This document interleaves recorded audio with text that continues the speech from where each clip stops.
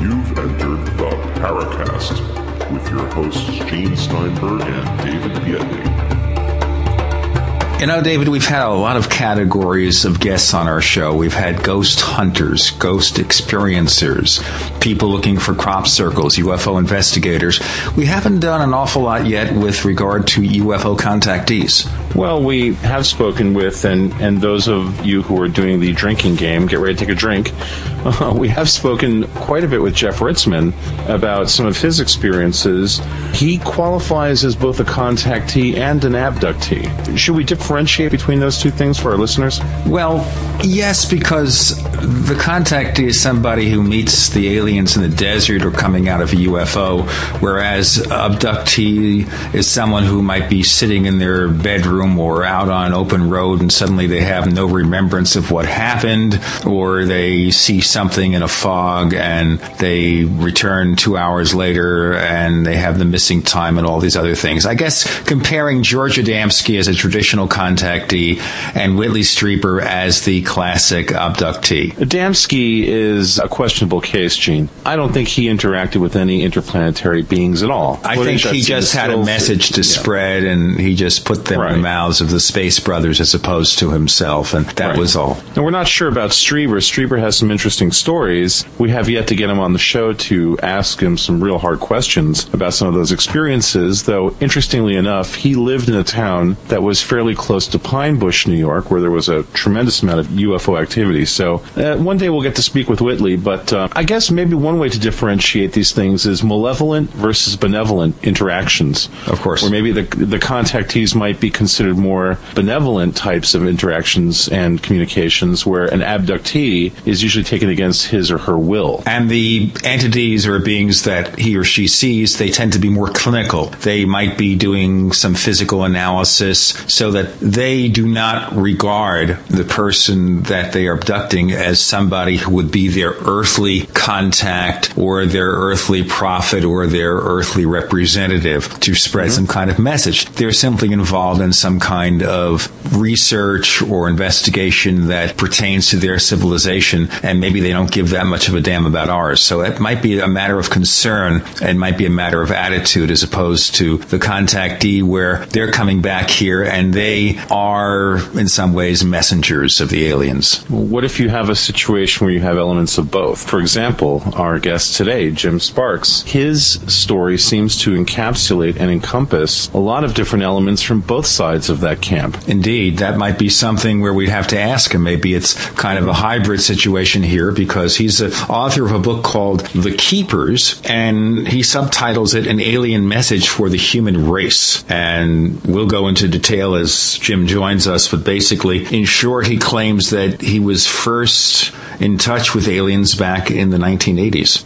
Not as a child, but in the 1980s, and that he's here to spread an important message that the aliens have given to him. And that, therefore, I think puts him more in the category of the traditional contactee. Right. Now, the book, based on what's in there, it seems to describe a situation where we're not sure if they're aliens or not. And that might be an important question to ask him, because there is that area where there might be a contradiction. Well, in reading the book, Gene, it seems like there are a variety of interesting statements that Mr. Sparks makes that bring up more questions than answers, I suppose. He says he's had these experiences with these beings over a fairly lengthy amount of time, a fairly intense set of experiences that, as I mentioned before, seem to encompass elements of both malevolent and benevolent exchanges. It's a little difficult to draw the line with the stories in the book. And then the way the book ends up, well, that's a whole nother story. I think that's something we're going to have to explore, and it's coming up next. Jim Sparks, author of The Keepers, on the Paracast. I have a feeling we're not in Kansas anymore. We have William Burns, the publisher of UFO Magazine, on the line. William, can you give us an offer for our readers about getting the magazine? Yes, I sure can. Here's an offer for your listener.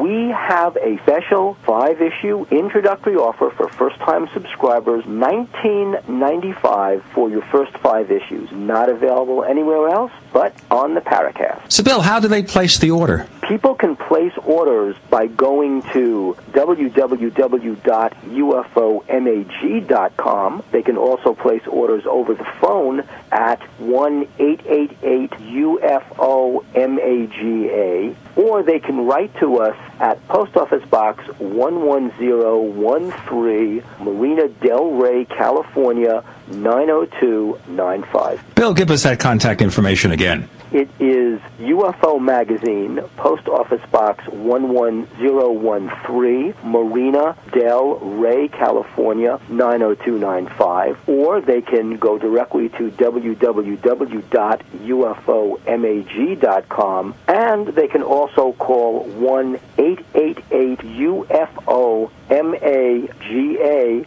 and they can subscribe right over the phone with a credit card. Gene and I love to hear from our listeners. If you'd like to share your thoughts with us, send your messages to news@theparacast.com. That's news@theparacast.com.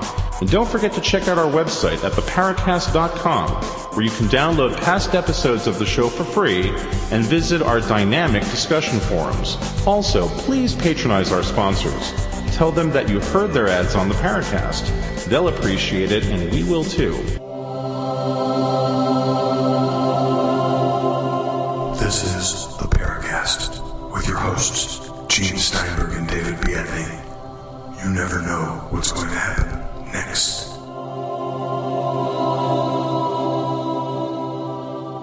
So, Jim Sparks, how did you first encounter UFOs or UFO beings? When did it happen? Well, it was in around mid-1988, and prior to 88, as far as I was concerned, I had no clue that things like that existed, or could exist, I should say. Sure, I thought that the universe is a big place and there may be intelligent life out there somewhere, but as far as even perhaps visiting the planet scientifically from time to time, unbeknownst to most of us. However, I had no clue that people were abducted by quote-unquote aliens in these crafts, and by the thousands, tens of thousands, perhaps even more, until it happened to me. And the way it started in mid-88 was just a reoccurring dream. I dreamt that I thought it was a dream anyway, and probably like most abductees, and that's as far as it goes with most of them, but for me it was, I was dreaming 2 or 3 times a week that something or some things were coming into the house, escorting me off the bed, walking me down the hallway into the guest room. And we had a floor-level window in the guest room, and then we would walk through the window, across the lawn, and into the woods across the street, and something would take place there I had no memory of. And then in this dream, I would return basically the same way, walk through the lawn, through the window, and back into the bedroom. This went on for several months, and it wasn't that disturbing to me, except for the fact it was having the same dream a lot, until one evening it was extremely vivid. I actually, instead of dreamlike, I was having 2, 3, 4 seconds of consciousness during this action. And also remember clearly when it came to the part of walking through the window, I was fully conscious, and I was scared to death, like, how am I going to really do this in real life, and then finding myself on the other side. But what made this a physical reality was the fact that our lawn had hundreds, if not thousands, of these little, what I call honeysuckle flower petals, and they would stick to your feet. And I could see the heel of my foot in the lawn and the toes of my feet on the carpet pushed in or indented into the carpet, and I could see the physical matter, meaning the leaves and the grass, being dragged through the window, supposedly somehow, into the guest room. So the physical material, it being grass blades and little flowers, were draped all across my carpet, and they were also, I saw one part of my foot outside the window and one part of my footprint inside the window, which scared the heck out of me. So it told me, hey, whatever's been going on here, this is more than a dream. And for me personally, it was my first paranormal experience, and it rocked me. And of course, at the time, still, I wasn't thinking aliens, abductions, or anything of that nature. Then in latter in '88, that by the way, I call that experience or that way of transport, so to speak, being pulled, or I use the term pulled for abducted a lot, being pulled the hard way, the easy way, meaning that when the crafts are on the ground and they escort you to the crafts, the technology they use creates some sort of field that renders matter, or the laws of physics as we understand it don't really apply, where they can actually walk through walls or walk through windows and such. And that's kind of gentle on you. But towards the latter part of 88, I had started getting my first experiences being what I call pulled the hard way. And then I later began to realize that what that meant was when the crafts are in the air and the technology they use to transport you from point A to point B, meaning from your home, your car, wherever you may be, is extremely rough on your system. You hear it starts off by you hear a whirling, whipping sound that starts off at a low RPM and it speeds up. You get a sensation in the pit of your stomach that starts working its way up to your chest and to where your heart is, and your heart starts racing at what feels like 1,000 miles an hour or 1,000 beats per minute. And then you get a sensation of acceleration. And oddly enough, the sensation is not as if you're going up. You feel like you're being pulled down, like you're going down a roller coaster, only maybe 100 times faster. And then inside your head, you're just screaming, I don't want to die, I don't want to die. And the sound is getting louder, and that G-force or that sensation is going faster, and then you black out. And in my case, when I came to, for the first 6 years, I found myself on board in the same room, in the same position for the first 6 years of my experience. Jim, I'd like to ask you a question. On page 15 of the book, the situation you just described, walking through the window, there's an illustration on page 15 of the book that shows what this actually looks like. And what's really interesting about the illustration is that you see your footprints, and then you see two sets of prints on either side of your foot. What did you think about that when you first saw it? Well, that's an interesting question, because now you're hitting an area that no one has actually asked me in detail, and then just sounds like I'm getting these flashbacks of what that was to me at first, and then what it later became. At first, I knew it was whatever it was that was coming to me to escort me off the bed. So there would always be something to my left and something to my right, and they almost looked like animal footprints. But again, inside the prints in the carpet were the little honeysuckle flowers and blades of grass too. Right. Distinctly, you could see it. And in the beginning months, and particularly the first 18 months, were extremely traumatic and extremely rough. But the way that was their way of initiating contact, which they have absolutely no social skills relative to the way we do things. Well, certainly, I think they certainly take their sweet time. Yeah. And in the beginning months, in the first 18 months, my peripheral vision was mostly taken away from me.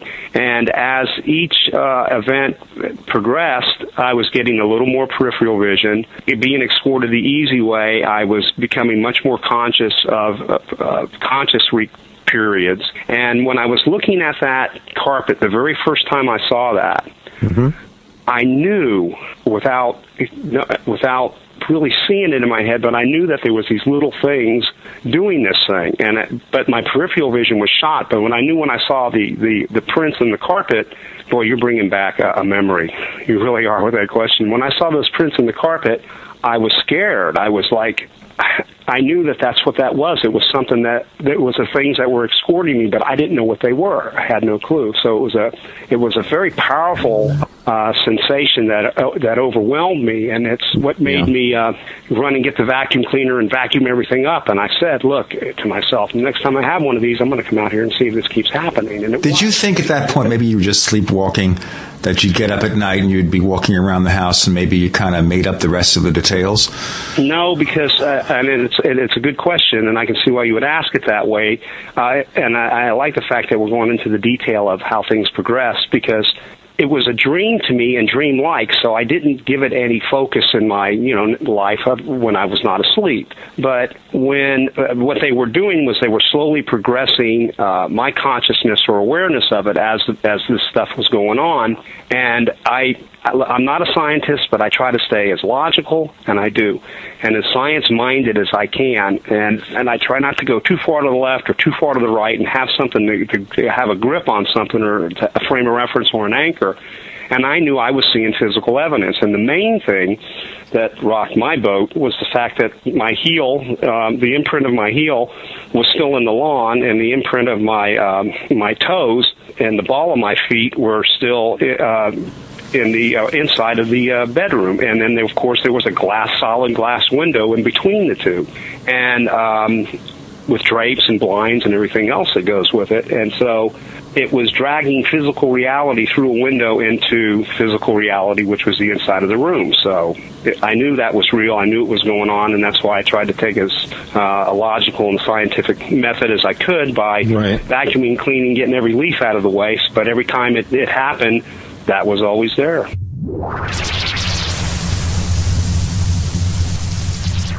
We want to hear from you.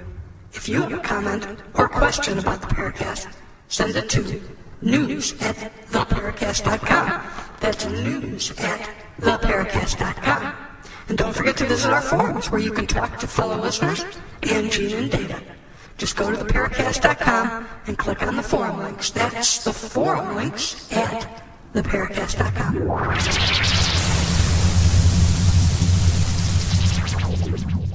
You're in the Paracast with Gene Steinberg and David Biedney. We're talking to Jim Sparks, author of The Keepers, and he's talking about the experiences that first began back in 1988. Now, did you look at that point for the possibility that maybe you just opened the windows and pushed aside the drapes or something? Is that something easily done that could have explained how you got from one place to the other? You would have had to tear out the screens. So, and that means either you literally or take out the frames, and I wasn't doing anything like that. Right.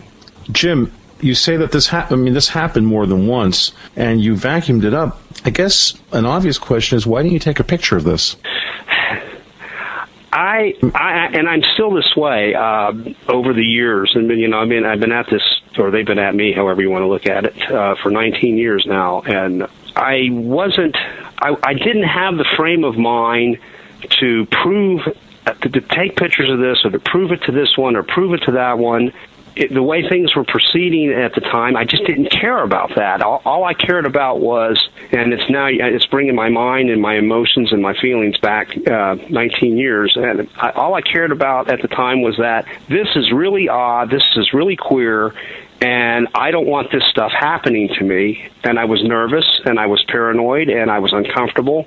But then everything changed radically from that way of taking me from point A to point B to being pulled the hard way. And being pulled the hard way was the majority of the sequences of abduction experiences afterwards, which was even more earth-shattering to an individual, more traumatic to an individual, because you blacked out, you felt you were going to die. The sensation was miserably uncomfortable, and then I found myself in a place that I had no clue where I was at the time. I didn't know I was on board some craft in a room. It didn't even dawn on me that could be happening. So these things just like wham, bam, slammed me.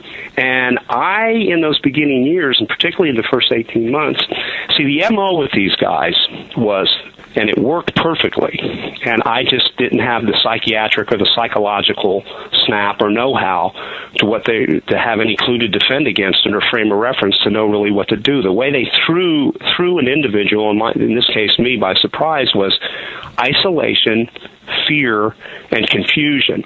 So it was gradual up to one point, and all of a sudden I was slammed, and I found myself in another world with technology that no one knew, I don't think at the time, other than the privy, probably black op people and such at that time, could even exist. So I was so overwhelmed by all of that, and everybody knew me at that time as they do now, as a logical, down-to-earth, honest guy. And then I started just telling family, I started telling friends, I started telling the church. At the time I was heavily involved with the church. And of course, the way I sounded, and with my excitement and with the trauma of it, it's like, well, Jim lost his mind. So it was a procedure that they used, or a technique that they used, to totally isolate you with fear, confusion, and that isolation, and detach you from your normal mode, and detach you from your normal interactions with life, family, friends, and everything else, so they can work on you, which they did heavily, strongly, hard, trauma after trauma after trauma is all it was, and particularly the first 18 months, and that went on for the first 6 years in that way. So basically, I call that alien boot camp. Well, let me ask you a question. At what point did this alien boot camp, which sounds like a pretty horrible experience, turn into something where you interacted in some other way with these entities or beings? Well, I never have and never will claim to embrace alien culture.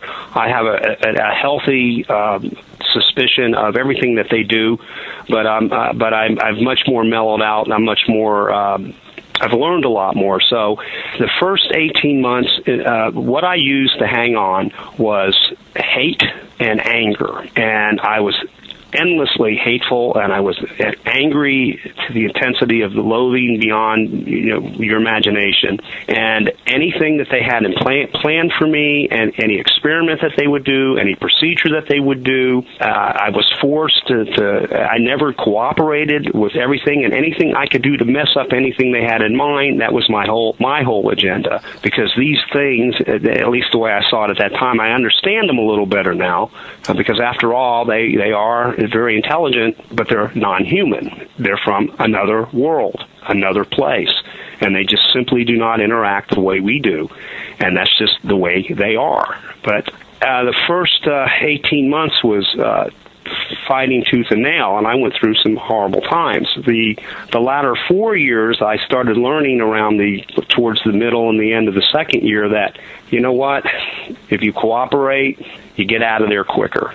So, and I learned to, again, still, and the way I looked at it in those years was if I was paralyzed all the time. I always found myself in the same place, sitting at this bench with this table in front of me, and this, I call it a screen table, and I was paralyzed except for the fact that I could move my head up and down, and my right arm and forearm and forefinger were leaning against this thing that was like a screen. It was like, I call it like an Etch-a-Sketch or something. When I would move my right forefinger to make lines, these lines would appear on this table, and also at times they would appear on this wall that had like a flat screen on it, which we at that time, at least to my knowledge, didn't have anything like that.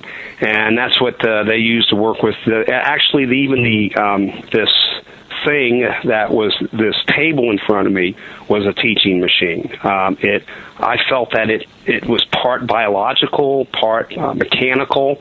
During the course of the first 6 years is where all the interaction would take place as far as converting letters into their symbols and all the experiments that went on. And this thing could work or interact with you.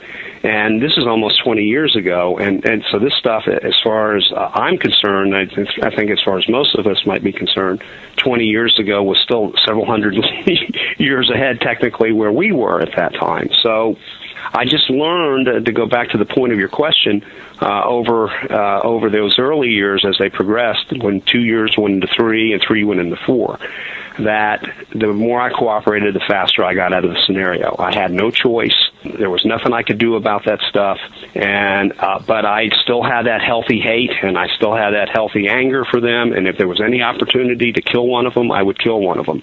But towards the end of that 6-year period, the procedures started to change, unbeknownst to me, to what I thought was just their damn stupid experiments and emotional experiments, which usually included trauma. And this thing was so belittling because I can't think of, particularly in those first 6 years, of abduction experience that didn't end with semen extraction. So, there was always insult on top of injury. And but towards the end of the 6-year period, they were conducting experiments to gauge whether or not that if I wasn't paralyzed, what I would do.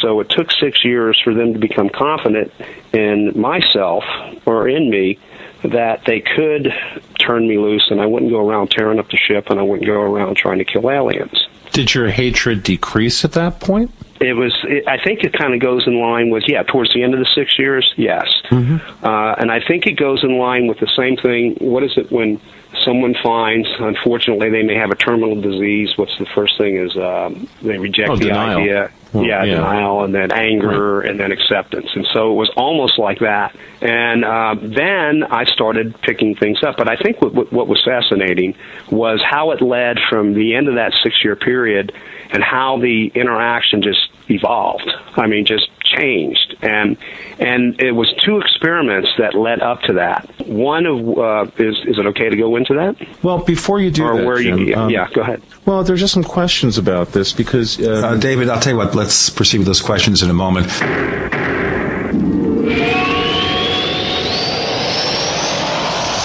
Fate magazine provides true reports of the strange and unknown. Keep up with the latest on angels and miracles, psychic phenomena, ghosts, UFOs, life after death, and much, much more. To receive your free issue of Fate magazine, call now at 1-800-728-2730 or visit their website at www.fatemag.com. That's 1-800-728-2730 or www.fatemag.com. What are you waiting for? Your fate awaits. Gene and I love to hear from our listeners. If you'd like to share your thoughts with us, send your messages to news@theparacast.com. That's news@theparacast.com. And don't forget to check out our website at theparacast.com, where you can download past episodes of the show for free and visit our dynamic discussion forums. Also, please patronize our sponsors. Tell them that you heard their ads on the Paracast. They'll appreciate it, and we will too.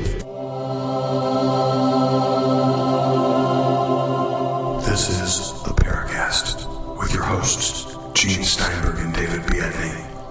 You never know what's going to happen next.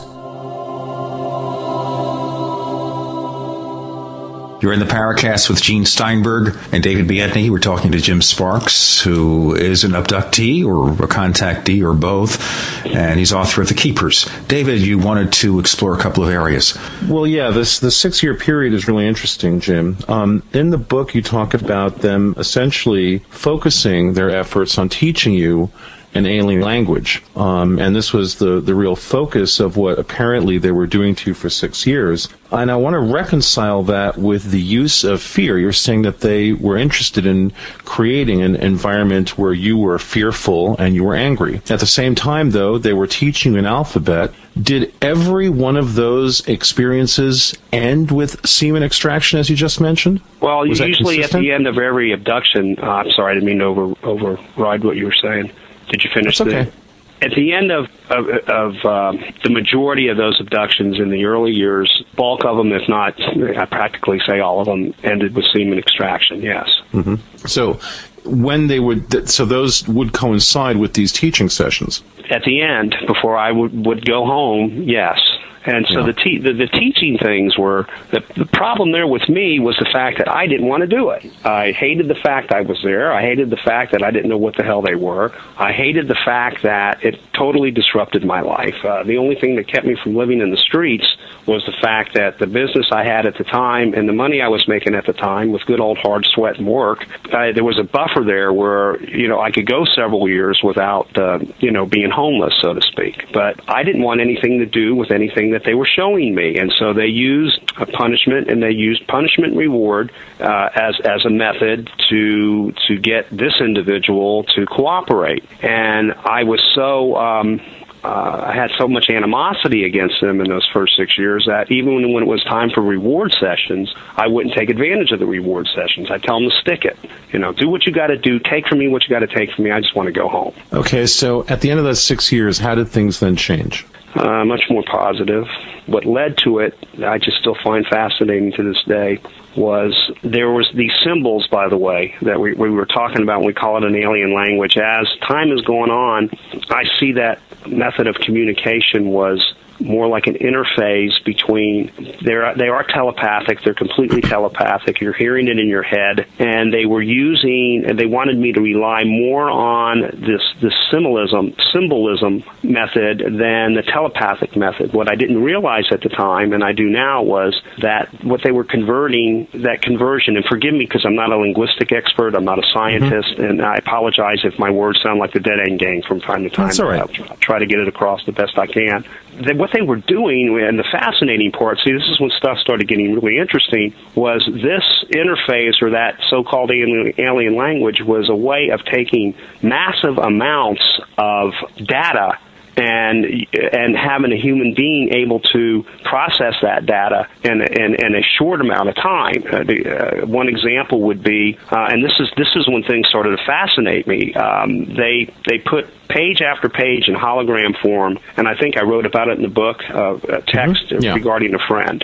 20 pages, full text, and I'm reading this, and I'm reading it. Now, the reason I even read it, didn't get angry, and as I recall, was because of the fact that it was something that I could relate to, okay? And then after the 20 pages, I'm like, why are you doing this? What is the reason for this? So I just read 20 pages of text about a friend's life of mine, and it even went further to what he would be doing. So I now know that time travel is like nothing. It's like dropping a dime, dropping a hat, whatever. But at that time, anyway. Then they took the same 20 pages of text, and in about less than a half a page of the symbol stuff that we were converting from our letters to theirs and so forth, in that half page, I was like, wow, I can read this, and I can read the 20 pages and get all this information in just a matter of minutes versus, what it would take to read 20 pages of text. Then they took that in a short form that I was learning, because even after there was a conversion, it's like going to shorthand in a way, but with squiggles and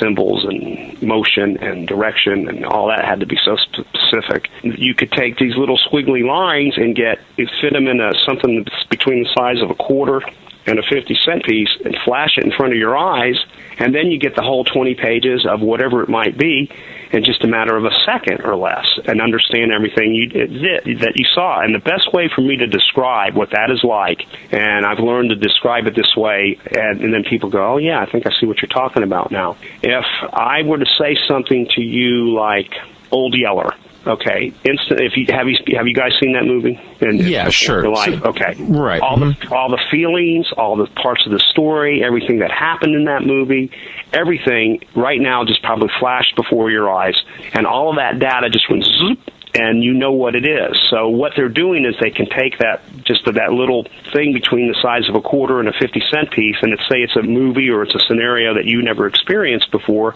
and you look at it. Now, all of a sudden, you're feeling the emotion, you're understanding it, you've got the whole movie, you got the whole 2 or 2.5 or hour and 45-minute movie in a nanosecond. So there was a lot. It was ambiguous, it was complicated, it was in riddles, it was things that didn't make sense to me, but over time, I started seeing something that was like, hey, pretty cool.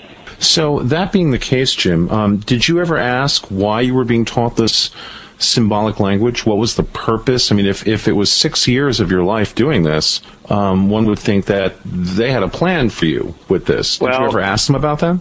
Yeah, I learned the hard way in those early years that there is protocol with them, and there is something about their nature, because these, by the way, we're referring to what are commonly referred to as grays. Okay? Yeah, I was going to ask you after you get to this to describe the creatures you saw, but why don't you answer the question first? Sure. The one thing about their nature is they have no tolerance, zero tolerance for questions. And over the years, I sort of figured out why. It's because anytime there's an encounter with us and them, it's always the same questions. Who are you? Where are you from? Why are you here? What are you doing? What are you up to? And you're dealing with minds that think at the minimum 10 times faster, usually 100, and they just don't want to deal with any of the question stuff. So what I learned over the years was whatever it is they want you to know, you're going to know it when they want you to know. So yes, the why me and what are you doing and all of that in those early years, of course, was there.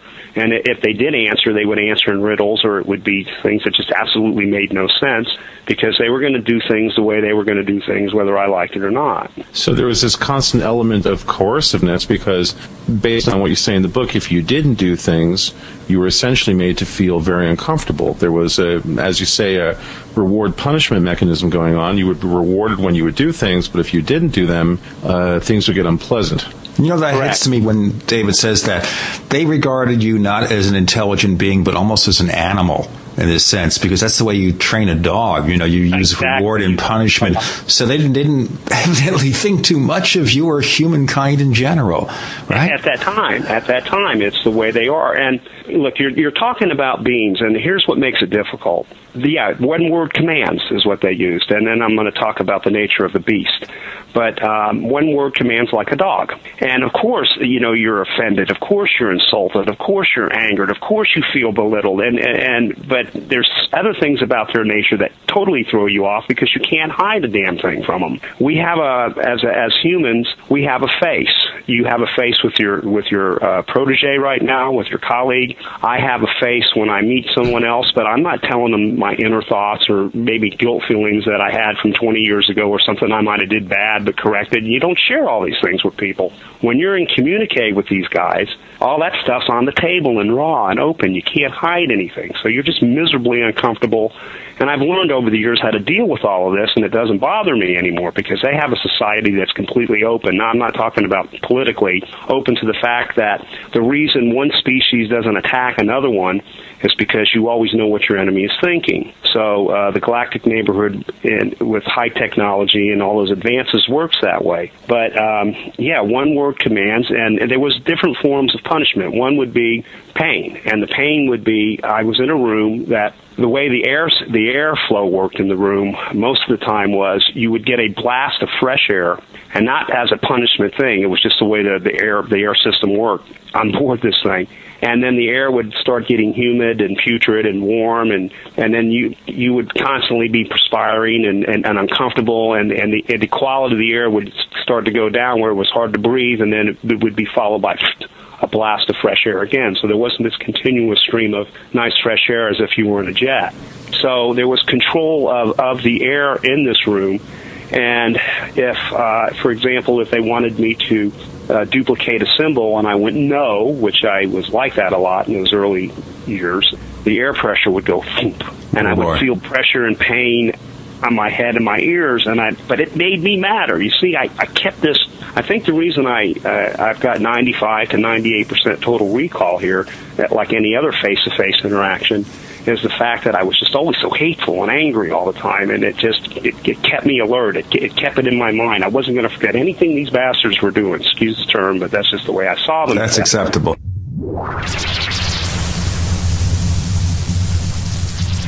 We want to hear from you. If you have a comment or question about the Paracast, send it to news@theparacast.com. That's news@theparacast.com. And don't forget to visit our forums where you can talk to fellow listeners and Gene and Data. Just go to theparacast.com and click on the forum links. That's the forum links at theparacast.com.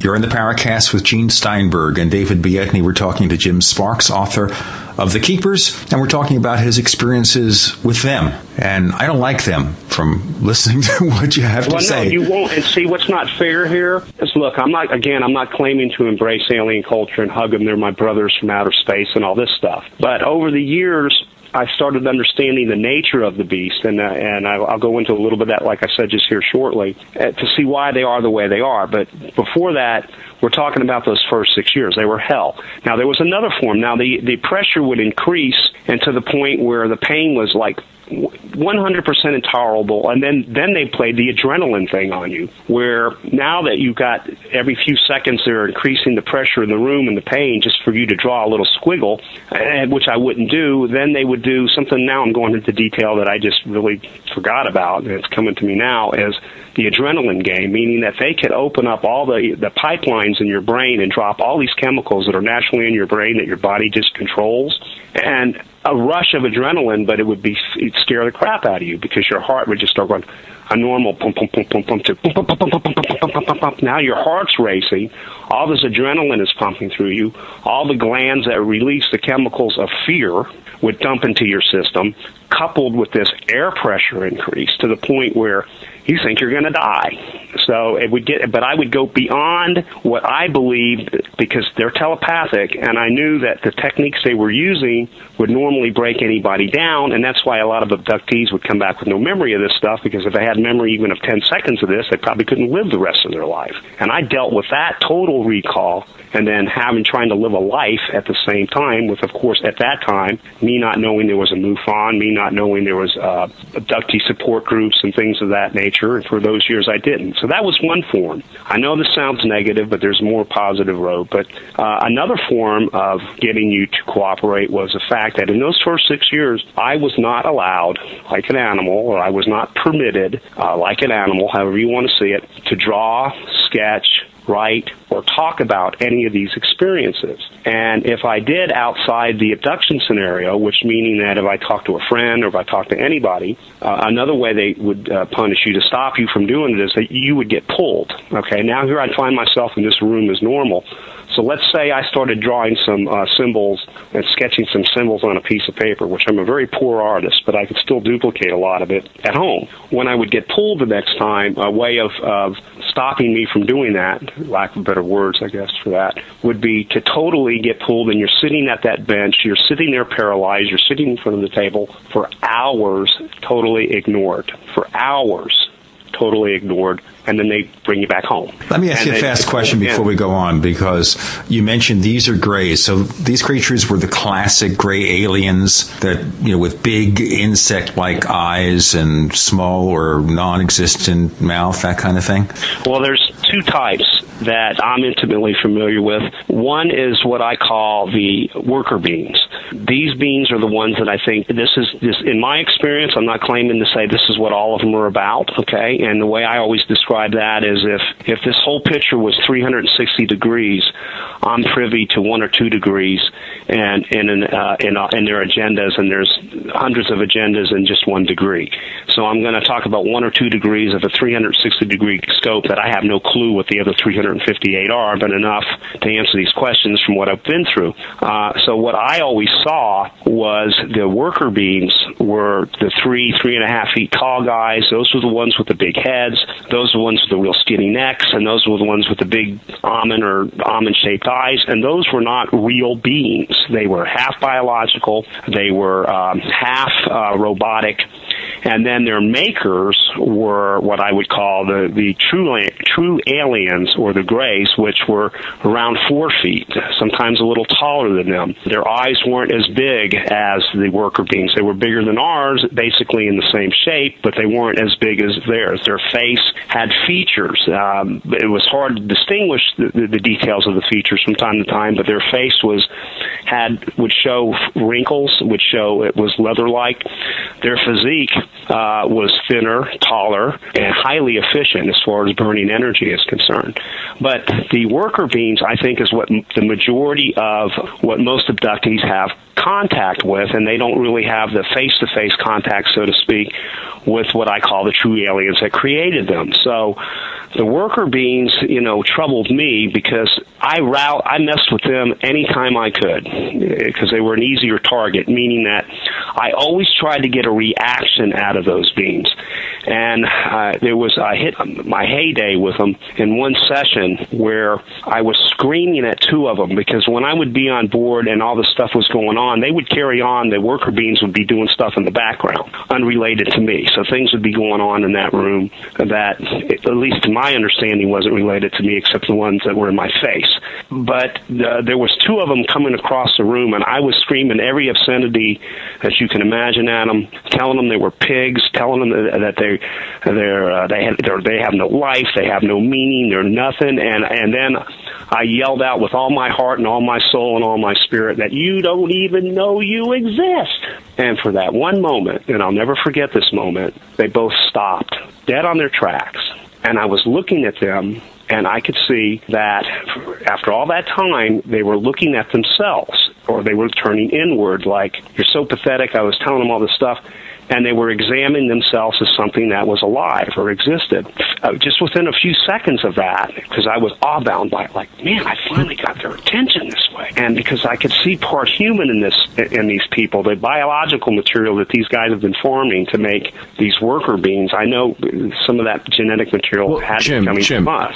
Jim, I have to interrupt you. How do you know? So these small beings, I mean, you're saying that they're manufactured, they're not completely biological. You're calling calling them semi-robotic, but how do you know that? I mean, I'm just wondering, was this information you were given? Did you ask this and you were told this, or did you just surmise this? Observation. And again, I don't claim to be a medical major or science, a doctor or anything like that, or anything. Mm-hmm. It's just observation. And their minds, again, go 10 to 100 times faster. And what makes it difficult for us is the fact that even if you have a question in mind, sometimes an answer will come into your head before you even have a chance to think of the question, and that's how fast they are on your head. And with all this data constantly streaming from these beings because they're telepathic, if you take several years of being in their presence, abduction after abduction after abduction, you start picking up a little bit of their thinking. You pick up a little secret thing about them, or you pick up a little blob of information, and then now you have this sketchy picture, and as the years go on and on and on, you pick something else up, and it's like a puzzle, and then you start seeing things and understanding things. And so my feelings, my emotions, and my gut told me that there was something living tissue here, and at the same time, clearly, you could see metallic, mechanical gizmos about these beings.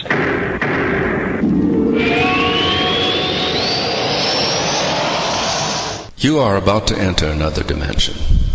A dimension not only of sight and sound, but of mind.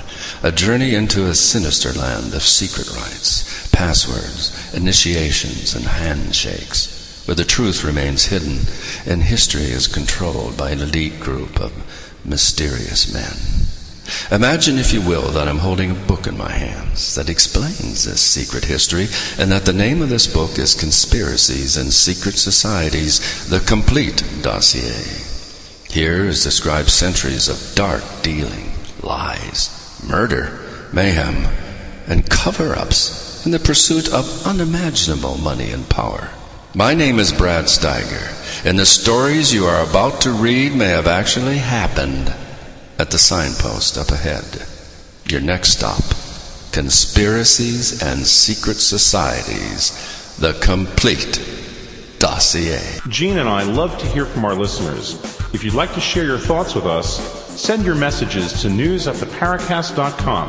That's news@theparacast.com. And don't forget to check out our website at theparacast.com, where you can download past episodes of the show for free and visit our dynamic discussion forums. Also, please patronize our sponsors. Tell them that you heard their ads on the Paracast. They'll appreciate it, and we will too. You're in the Paracast with Gene Steinberg and David Biedney. You never know what's going to happen next. You're in the Paracast with Gene Steinberg and David Biedney. We're talking to Jim Sparks, who talks about these incredible experiences in a book called The Keepers. David, you're probing into a lot of areas here, which I think he's arousing curiosity about. So go ahead. Well, I think it's really important. You know, what happens is when Jim talks about getting a lot of information, I guess what a lot of our listeners are probably wondering is, A, what was the purpose of getting this ability to parse a tremendous amount of data, of information? B, what was that information? So, Jim, I'm going to pose those two questions to you. And I guess what I'm doing is jumping ahead chronologically to later on, when you started to have some idea of what this was all about, because you make that a little clear in the book that you feel that you basically were being prepared to be a messenger of a certain amount of information. So I guess that's the question. What was the information? They were teaching you how to read an immense amount of data at once. So what was the data that they actually gave you? Well, and I'm cautious. I can understand why there would be doubt in what I have to say, and I respect anybody that if you accept it, fine. And I respect you just the same, even if you're not saying kind words, and if you do, the same amount of respect, because I don't blame you. There was a time that I would have said, "Oh, this is ridiculous." But what I started to see was, in essence, for myself, I didn't say, "Hey, I wanted to be a messenger," and I'm not even self-proclaiming I am. But after sharing these experiences and writing about it, in the eyes of humans, that they're seeing me this way. So let me clear that. And I'm not having a hard time with it, but I'm not going around saying I'm the messenger from aliens to the humans and so forth. I'm just delivering what I experienced. These guys, to answer your question, these guys are these beings and other species of grays, and other beings from other worlds and other dimensions have been crisscrossing, traveling with their own agendas invisibly for, I think, tens of thousands, if not hundreds of thousands of years on this planet, with an extreme low percentage of human beings in their short lifetimes throughout these periods even being privy to the fact that anything is like this or face-to-face interaction. So it's like we've been separate from them, but it's an environment. You can call it almost like this is a truck stop, so to speak, in space, if you want to look at it that way, or for whatever the agendas are. And they're seeing an environment here that we are destroying.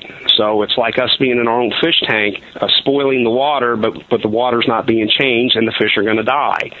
So there's more of a coming out on their part to correct that scenario. And their approach in the beginning was, like I think how it should have been, which was leaders, global leaders, and people with power. And their claim is that the majority of them took technology that they gave for energy that is pollution-free and free altogether, and some of the other technology that was given years ago was what they did with it was, instead of correcting the global scenario with it, they used it to make money and they used it to make weapons.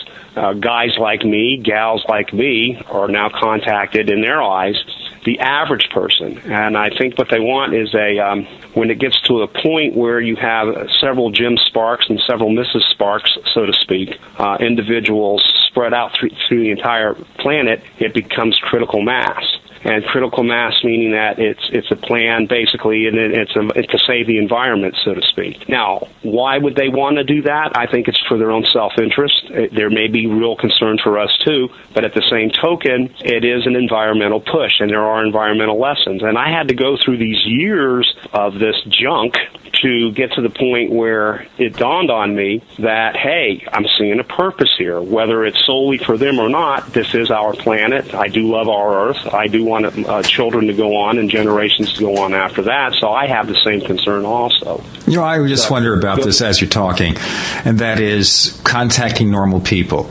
Now, the aliens just can't land on the White House lawn and land in the Kremlin and land at all the major government centers around the world to say, we are from wherever, and here's our message. You're screwing up the planet, and if you don't get your act together, it's going to be a mess. It's affecting the galactic neighborhood. They just can't do that rather than go through all these shenanigans taking years and years and years. I think it's a good question, but then let's think about what we're dealing with here. I think like guys like me coming out and so forth, there hasn't been any recourse about what I have to say. Most are finding the individual to be credible in my case, and others like me. But you're talking about the nature of the being, and then you're talking about the nature of us. First of all, what makes it very difficult, just a few things, for them just to land on the White House lawn like that, which I think they may have done in the 40s and 50s anyway, but that's neither here nor there in this conversation. First of all, it's simple things, but it's going to sound a little ambiguous, but it's just the way they are.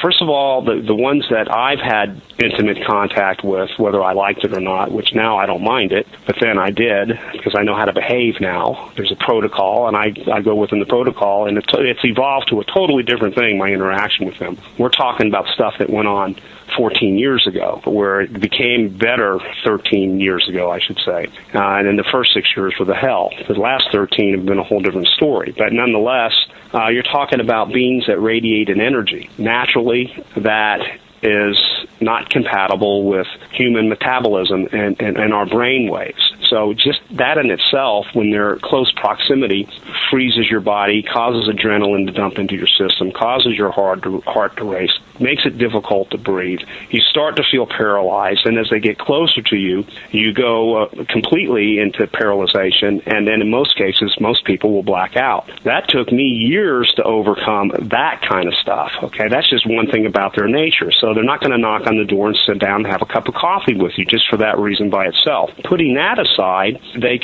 scan your brain. There's no privacy. So who you are as a person and the way we're used to interacting amongst ourselves, which is whether it be a facade or whether it be a truthful person, we still put this outside person that other people see, and we have our privacy within. So when they communicate with you, they go right through that. Mm-hmm. That stuff is raw, open nerve, right on the table. Look, I got a dozen of these things, and I just mentioned 2.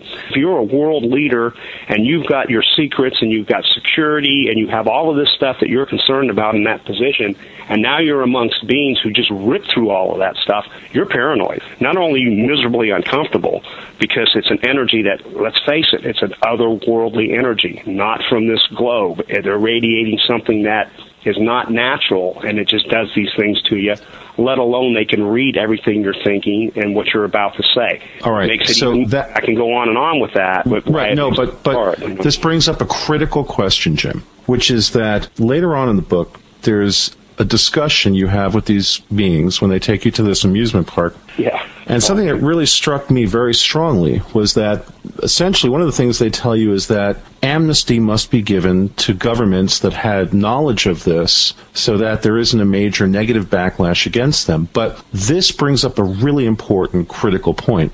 If these beings can see through the outer face, if they can see through the facade into the human psyche, basically, and if, as you say in the book, you've got a situation where they've been tracking your family line for all of this time, and they play this back for you, they show you this stuff. So you combine the idea that they've been interacting with human societies for a long time, and the fact that they can see through the human facade, that really makes me wonder why in God's name they would have given any technology to the political powers that you claim they do, because they would have seen right through any facade that these politicians would have put up, and they would have ultimately known that their technology would have been used in ways that they perhaps did not intend. So I'm wondering about that. How could that be, in your opinion? I can't disagree with what you're saying, both at face value and somewhat in depth. But then what comes to mind towards the end of what you were stating to me would be the fact that they go through the motions anyway. I'm not claiming to be of alien mind here, and I've only been able to pick up a frame of reference that starts to make sense, and I should say starts to make sense, and this has taken 19 years. And one might say I'm blessed, one might say I'm cursed, however what your point of view is. But they go through in a sense, the proper channels and the proper motions, probably knowing what the reaction is going to be, probably knowing that it's not going to work, but then these so-called world leaders and power brokers on the globe really can't say in their conscience that they didn't take the steps and go through the proper procedures and go through the proper command chain, so to speak, in order to get these things done. So it's like they go through it anyway. Okay, we're going to continue this discussion on the other half of the show. Welcome back to the Paracast with Gene Steinberg and David Biedny. David, you had some further questions to ask of Jim about alien motivations, etc., etc. Well, see, we keep getting back to this very lengthy period of training that Jim was given. Jim, in the end, and I guess I'm sort of jumping ahead of us here, but I think it's important to establish some connections here. In the end, when you were there's a part in the book where you're taking to this amusement park, and now you're interacting with a being of the type that you haven't interacted with yet. Is that correct? Correct. Okay. These beings give you a series of messages. What is the relationship between these beings and the two types of gray beings you had been interacting with all of that time before that? How are these things connected? Well, as a whole, I think that there's probably a diversity and variety of non-human intelligent being species in the cosmos as there is different forms of life just on our planet, which the number would be mind-boggling. I believe that there are minds that are, even for lack of a better word or for the description of what I'm seeing in my head and from experience, that can't even interact at all because they see in other dimensions, they see things from angles that we can't even begin to comprehend, and we're dealing with beings that are about as close to us as can be possible, but yet I think there's beings, and I don't like to use the word above them, that don't even interact in any way, shape, or form as they even do, let alone us, okay? But what I'm sensing out of all of this is that these other beings, now they're commonly referred to as reptilians. I didn't know what a reptilian from a gray for this to that until years and years later, when I started coming across other individuals with this, because what had happened to me was I learned after, in those first 18 months of being totally disgraced, demoralized, and everything by family, friends, church, and everything else, was, hey, just to keep my mouth shut and just keep this stuff to myself. But what I'm seeing here, to answer your question, is I think they more or less are in control over the gray-like beings, and I think the gray-like beings are almost as if they have some sort of a contract with them to do certain tasks. And now there was something that had changed in me, and what had changed in me was, now I know how to behave. If I'm in the presence of these extraterrestrial, non-human, intelligent beings, I know not to make sudden moves. I know to keep my mouth shut. I know not to ask any questions. I know that whatever the agenda is at the time of the interaction, it will be revealed. I know that I'm not going to kill them. I know that I'm not going to try to hurt them, and they know that in me. And that took years and years and years to get this person to that point. Jim, I know we only have maybe another 10, 12 minutes left, and there are a whole bunch of questions that David and I want to ask before we let you do the things that you have to do. I want to compliment you on your questions, sirs. I really do. They're extremely in-depth. They're extremely thought-provoking for me. You guys have really done your homework, and I'm enjoying this, and it's intellectually stimulating to me, because you're not asking me things like, what does their face look like, and things of that nature, which is fine to ask, but I'm enjoying this. I just want you. Let me ask you a quick question here before David picks up on this, and that is, did they tell you where they came from, these beings? They're not forthcoming with that, and Right. They have not been. Now, I've figured some things out, at least that I'm comfortable with. The fact is that these guys, so what I'm about to say, if you accept it, fine. If you don't, fine, because I completely understand. But I know it to be so from the things I've just seen with my own eyes. Time travel to them is nothing. Time travel to them is like pushing a remote control, a technical tool that, like a remote control would be, you push a button and you're where you want to be it another dimension, be it at the other end of the cosmos, or instantly be in some other time. So again, it's hard to interact with something that has that much power and that much ability, but nonetheless, say it. They are in other dimensions on a consistent and regular basis. They are in other worlds in a consistent and regular basis.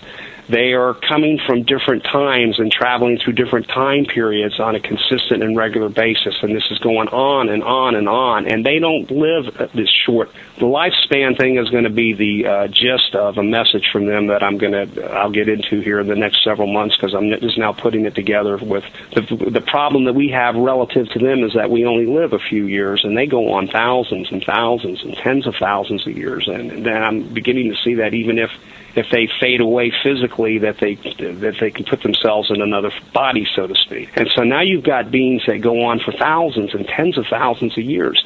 So where they're from isn't even relative to where they are and how long they've been doing it. So, and they just haven't been 100% or at all forthcoming as to where they were. The closest thing to an answer that I ever got from them, because remember I was saying earlier, hey, I'm with you guys on this, and I'm answering these things the best I can, and you can draw whatever conclusions you want to make this something useful. You follow me with this? And the closest thing in all earnest that I could ever get out of them as to where are you guys from, and that was a reward session where I had done splendidly in their eyes in cooperating with stuff they had in mind, and the agenda they had in mind were star people.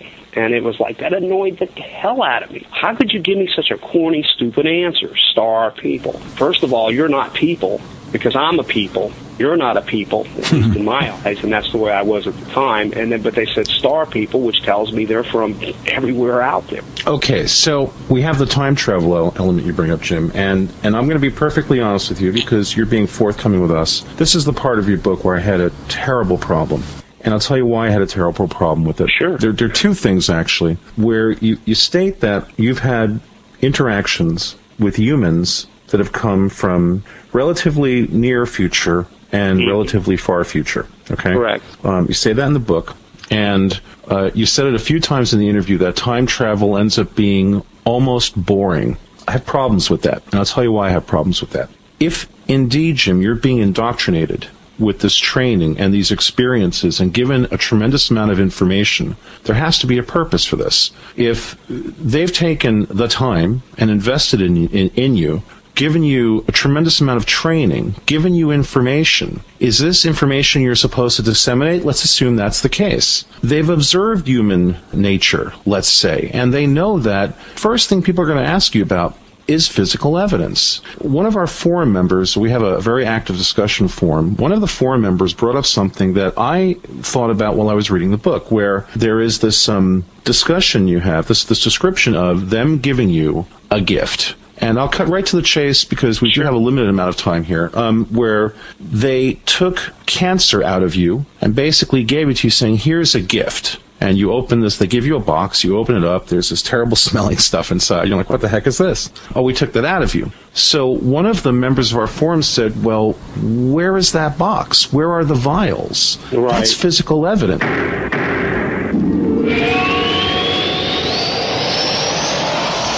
I think most of you know that I love radio, and so I decided to look for the ultimate receiver for AM reception, because I want outstanding AM reception, day and night, especially night where it gets difficult. So I've discovered that C. Crane's CC Radio Plus has earned the reputation of having the best AM reception, which is exactly what C. Crane intended when they designed this gem of a radio.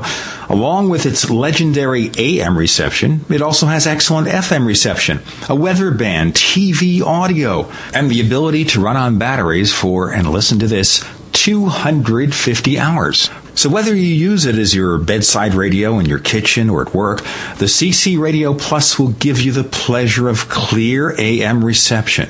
The radio is designed for the clarity of the human voice and the benefits of useful features like 5 memory buttons per band. They work just like memory buttons in your car, a sleep timer, an alarm clock so you can get up at the right time, and a weather alert that now works as an all-hazards alarm. You know what I want you to do? I want you to buy that radio, but also support this show by visiting our site, theparacast.com. That's theparacast.com right now. Click on the C. Crane sponsor button to order the CC Radio Plus for $164.95, and that includes free ground shipping and a free C. Crane catalog. Place your order today. Gene and I love to hear from our listeners. If you'd like to share your thoughts with us, send your messages to news@theparacast.com. That's news@theparacast.com. And don't forget to check out our website at theparacast.com, where you can download past episodes of the show for free and visit our dynamic discussion forums. Also, please patronize our sponsors. Tell them that you heard their ads on the Paracast. They'll appreciate it, and we will too.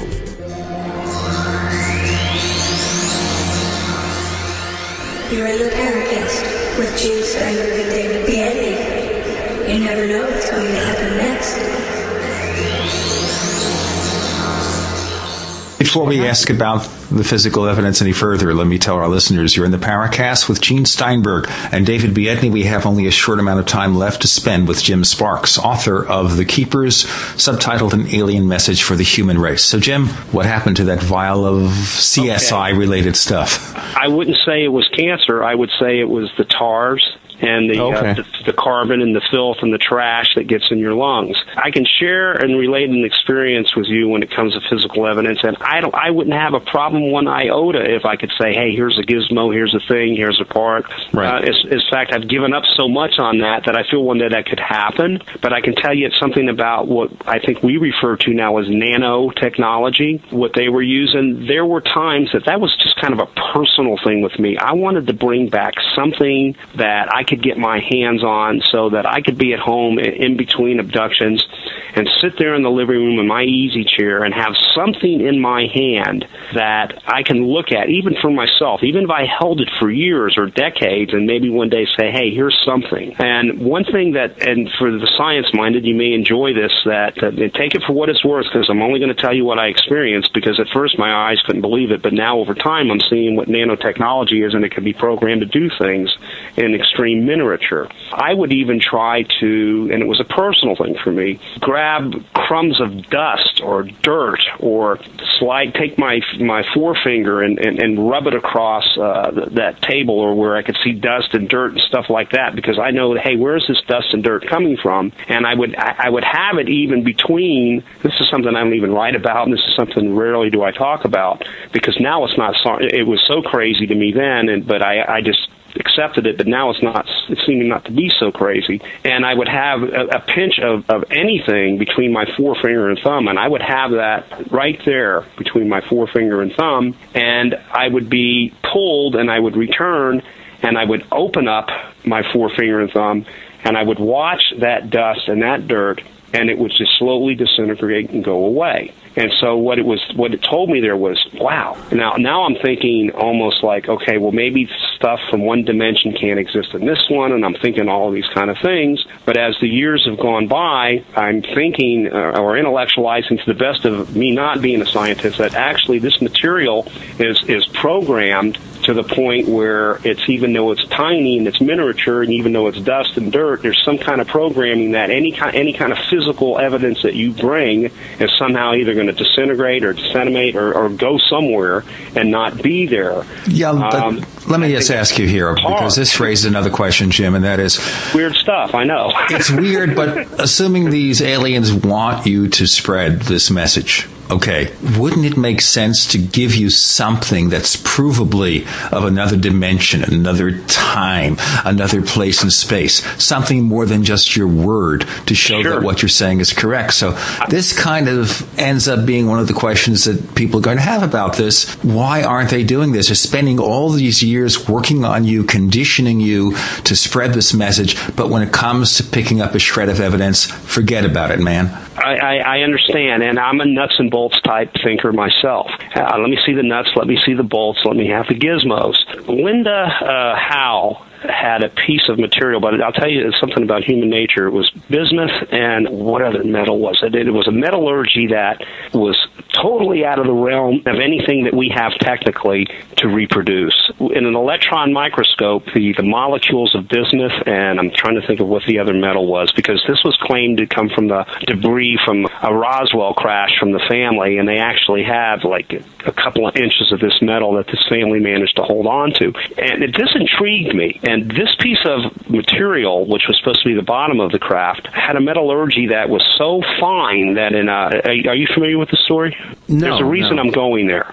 And you can contact Linda Howe with this, because she can go into much more intricate detail with it. And this metallurgy was so impossible that even with an electron microscope with microns, the way it was layered, micron on top of micron, it was bismuth and magnesium is what it was.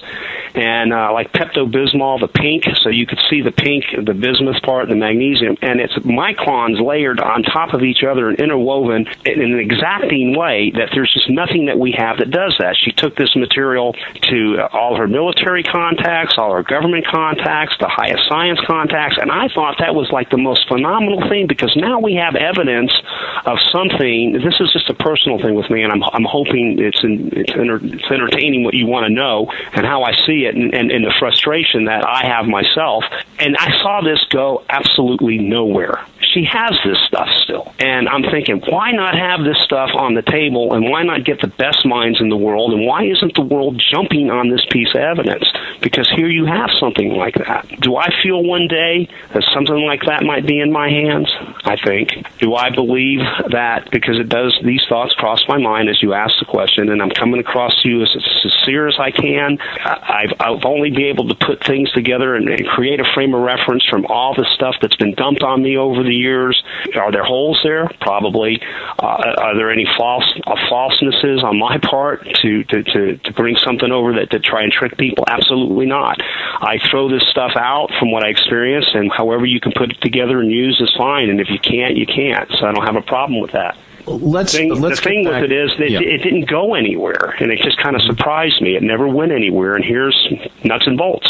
When you talk about interacting with humans from the future, again, this is where I was really fascinated by your book, Jim, and I thought it was compelling on a number of levels. I saw a number of logical inconsistencies, but it really, for me, and I think a number of people who have read the book have had the same experience I've had, where when they hit the end, when you're talking about the issues of having people from the future come back, seek you out, well, I think this is seriously problematic, and I'll tell you why. Sure, go ahead. When you've got a human that you say is from the future, and they've got got paper money that may or may not be from the right time period. And you make a point about saying how they, they're very intricate in how they handle the folding and unfolding of it to make sure they've got the right piece of paper money. Well, that's humans from the future. I don't think that paper money's got nanotechnology to make it go away. So when you're interacting with these humans from the future, Jim, you've got them with paper money that presumably might not be from this time period, might be from a future time period. That would be a type of encounter where it would seem to me to be fairly trivial to get physical evidence. Have you ever tried to do that? Yeah, actually, I almost didn't write about that because that was getting towards the end of the book, and it was getting to get the book out. And I'm in a new area where it's progressed to where I'm interacting and I'm seeing in things that the way these things happen now. And I'm going to answer your question directly. Is that it's very sensitive to me when I can have interaction from something that I believe to be, from all evidence that I understand, from another time in another world, and it's to me what I almost call normal interaction, meaning that I'm not being ripped out of my living room in the middle of the night with some technology that makes you sick. I could be at places from time to time and see these things or see humans from another time period. And that was an observation that I had made during that particular interaction, which wasn't very long, and I know how to behave. I know to keep my mouth shut, only answer if they talk. When you have beings coming from another time zone, what I've learned also is that the conversation will always be half telepathic and half verbal, so that if anyone was hearing us, what we would be saying would absolutely not make any sense. And I enjoy that. So it's a new area, and it's evolved to that. And that was an observation I made as this guy, which I could tell instinctively, and I could be way off on this, that this guy was only a few hundred years out. And he was actually, that dollar bill that he finally came out with probably had serial numbers that probably closely matched our time period now. But there was something that he did do, and there's something that I did keep. I'll tell you what, I'll ask you to answer that in 1 second, and then we'll have our final question.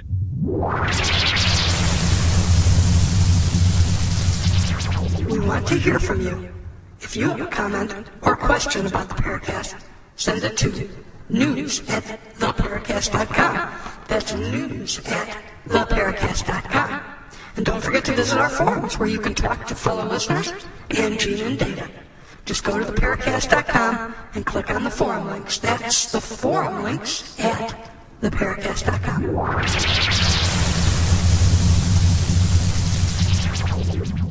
You're in the Paracast with Gene Steinberg and David Biedney, talking to Jim Sparks, author of The Keepers, and now we'll talk about the handling of that material. There was and I gave a copy of that to a friend who's the former Alan Goditis, who was the former state director of MUFON. He just recently retired in the last year for Nevada, which I didn't write about in the book. During that episode, he related to me that he had in him technical chips, implants to enhance the mind. And so how far out he was. For all I know, this guy might only be 20 years out into the future with what we're doing now. And one of the abilities is to be able to do several tasks at the same time, meaning that he took 2 pens.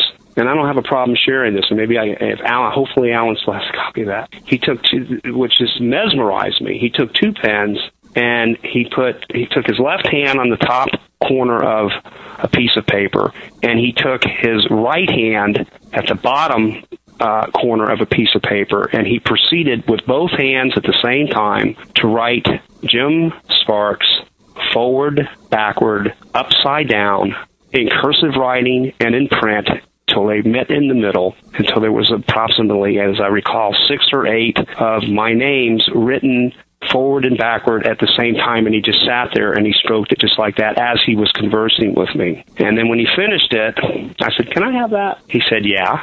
Then I took it and I folded it up and I put it in my wallet. And then he took another piece of paper and he drew a diagram with symbols that I recognized from the days of converting the letters into symbols. And I was looking at these symbols, and there was a big part of my mind understanding it. And he proceeded to write these symbols out, saying, "You're close to what you understand for me personally, figuring out energy values of different species and what the value might be to them in the cosmos, so to speak." And he says, "But here's where you were off." and he started to handwrite these symbols that I saw, and I knew I was grasping what I was seeing, yet I wasn't understanding. Am I making sense to you? I knew I was seeing something that I was intimately familiar with in those early years, and so it really got my attention and took my breath away, and he finished with that, and then I looked at it, and I understood it, but I didn't understand it at the same time, and I looked at this guy, and I said, can I have that? And he goes, no, and he took that back. But if it's any worse to you, I took that piece of paper where he had written the name forward, backwards, and all that stuff at the same time in cursive and in regular print, which he was describing to me the technology of the near future, where we'll have these things implanted in us where you can do stuff like that. And so it's using both parts of the brains with stuff in you, implanted in you. And I gave that to Alan, so I think Alan probably still has that. So, I don't have a problem with, if Alan still does, I hope, producing something like that for you. I don't know if that's all evidence enough or not, but that's about as close as I ever was able to come. Yeah. So presumably, Jim, if there are humans visiting from the future, we survive. The Earth survives. Right. Okay, now that right there, I have to be real careful and real guarded with, because the way I operate now, and it's just a personal thing with me, and I think it's better, I'll let experiences that happen go months, maybe into a year, until I either start talking about it or writing about it, because I like to see these things unfold first, so I can say, hey, this is what happened, and this is what happened next, and I think this is where it's going, or I can say for certainty in my point of view, where I believe it to be going, and I experimented a little bit in this book in that area, because I am writing another book, and there have been things. This is not plugs for books. It's to educate the public, and there is things that have taken place that I did not write about over that 8-year period up to now, that I've been guarded about letting unfold, and now I feel I can write about it and share it, and it's almost ready as far as I'm concerned, but not quite. I would rather it have gone that way, but I'm having interaction in a way now that's new, and it's very sensitive, and I'm very, very, very like walking on eggshells when these things happen, and I've been pretty much tight-lipped about a lot of it because I don't want to spoil it from continuing to happen. So not only am I starting to have this interaction with, back to the point, just because I see people from the near future or the distant future doesn't tell me how many of us did make it. Did we lose 98% of the human population first? Did all of us make it, and then I'm seeing a result thereof from people coming back, or am I seeing a result thereof of the 2% that may have survived something, unfortunately, be it through us or environmentally, whatever the case may be? And that, at this point, is unbeknownst to me. Do I believe that inevitably it will be revealed? Yes. I'll tell you what, you've kind of invited yourself on for another session, Jim. Okay. But I want to tell you, we appreciate very much that you're spending a few extra minutes with us, and I know that the people who are with you are dragging you away as we speak. I want to thank you again, Jim Sparks, author of The Keepers, for joining us on this episode of the Paracast. I want to say it was wonderful being here. You stimulated my thinking. And, I'm taking the approach with you guys, because you're unusual in this way, which is extremely positive, is I hope to be on a road of discovery together here. And by God, if the things that I share with you and the way you're asking questions and the way you're probing right to the heart of things, if it can help put more things together for myself and the public and yourselves, I'm all for it, fellas.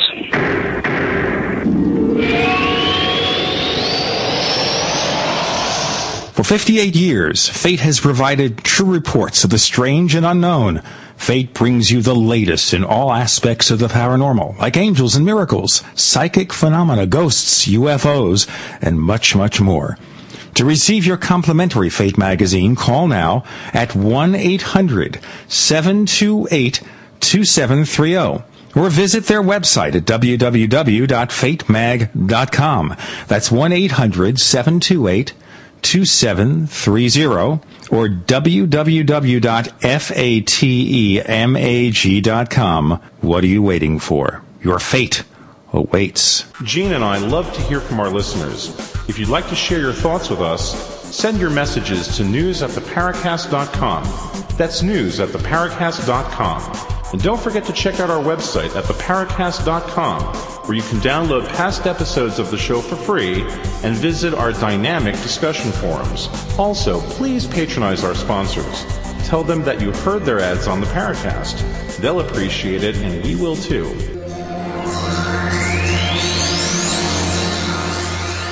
You're in the Paracast with Gene Steinberg and David Biedney. You never know what's going to happen next. Well, that was an interesting interview, Gene. I'm not sure that we got answers to all of the questions. There were some interesting pauses on Mr. Sparks' part that sort of made me a little cautious, as if there was an attempt to formulate an answer where maybe there wasn't one. Jim seems like a very nice man. And okay, that's true with a lot of the contactees. So yeah, absolutely. Typical. Absolutely. They seem sincere, they seem pleasant, friendly, personable, whatever. Right. This story is too neat and too clean. We have this, and boy, maybe after Jim hears this, he's not going to want to come back on the show. I hope that he really meant what he said there and that he really will want to come back and explore this more with us, because there were a lot of questions I didn't have a chance to ask about what some of the sourcing of this might be. But when we've got all of these years spent with two types of beings, and all of a sudden there's an interjection from a third type, and it just so happens that these two types of beings are two types of beings we see referred to very heavily in UFO lore: greys, taller greys, and reptilian creatures. That brings up some real caution flags in me. The reason I was asking the question that tried to link these three different types of creatures is that in the book, there really is no attempt to bridge those two things, where effectively he's given a very strong ecological message by the reptilian beings, but yet there is no referencing of that back to all of the years of experience that had happened up until that point. That's really the only time these reptilian beings make an appearance, is at the very end there. And they're then telling him, as I mentioned in the interview, you guys, as in, you people, humans, have to give the members of the government that fooled you amnesty, that lied to you. You have to forgive them. Boy, that's almost like what I'd expect to hear in a situation where someone was being drugged and PSYOPs was essentially doing some sort of psychological manipulation at a subconscious level. Okay, now you're raising a very interesting larger issue here, and I think it's something we should explore further. Yes, go ahead. Well, we have to, because one of the things we didn't talk about with Jim were these experiences where he supposedly saw these creatures interacting with members of the military, where he was supposedly taken to some sort of a hangar, some sort of a human base, where he saw these things walking around and interacting with human beings. This very closely mirrors a bunch of the UFO lore that we know is real problematic, that leaves so much to be desired in terms of any kind of logic, that I really start to wonder with this, well, are we dealing with somebody who's had experiences where he's being programmed and manipulated by perhaps not alien beings, but very human beings? Well, I think we should also have a line of demarcation here so that we put our cards on the table. The question is here, is Jim Sparks honestly reporting what he feels he experienced? That's issue number one. And before we can even go to issue number two, we have to decide that. And certainly, I agree with you, some of his answers were pat, largely because I think he's been on radio so many times, he's given so many lectures, that certain answers can be canned at that point. And exactly. That's unfortunate, but we try to move him away from the central focus. Obviously, without any external investigation, all we could say is, yes, he sounds sincere, he sounds friendly. We don't know that this book has been number one on the best-selling list, and so we'll assume that he's written that with sincerity. If we take that at face value, and that could be another question we could explore the next time he comes on, then we have to wonder, okay, what is causing this, and is it some kind of government interaction, disinformation, an experiment, whatever? And I think you want to continue on that one. I think it's really important. I thought it was interesting how Jim thanked us for our probing questions. Of course, that would be in stark contrast to the hours of interviews I personally listened to with him and Art Bell, where Art Bell basically didn't ask him any relevant questions, basically was just a cheering squad. That's not real useful for any type of real analysis of this gentleman's book and claims. One has to look for logic here. And, I accept that in the realm of dealing with these topics, that often linear logic doesn't necessarily provide all of the mechanisms one needs to uncover some morsel of truth. at the same time, I thought it was very relevant to ask the question, for example, of why didn't he bring back this material, the tars and the junk that were supposedly taken out of his lungs? The answer of, well, the stuff disappeared the minute I came back. But why would that disappear if his own body doesn't disappear? Because we're not dealing with alien substances here. We're dealing with Jim Sparks' own substances. So if an alien substance brought over here disappears because of whatever interaction with our environment, that wouldn't apply to the stuff that's taken out of his body. Well, if you notice, there wasn't a direct answer to the question, did you bring this stuff back? Presumably the answer is no. Presumably the answer is that he left the stuff there. I have a real problem with that. If what you just said is true, if it was stuff taken out of him, then it would not have been imbued with this ability to vanish when brought back to this reality. So we have that problem. But this idea of stuff just vanishing, it's just too clean.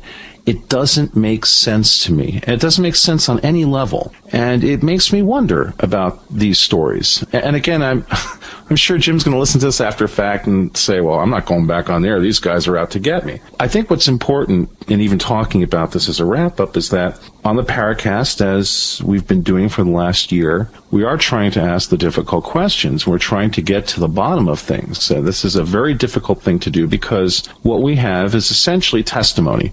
We have another situation here where we have testimony. We don't have any physical evidence whatsoever. And to me, the big problem is that we have a mixing of mythologies. We have the two types of gray beings. We have the reptilian beings. Somehow he's drawing a connection between them. It was a very tenuous connection. But then we have time travelers, humans from the future. But then we mix that with aliens time traveling, and it's almost like what we're hearing is collection of mythologies sort of mixed together.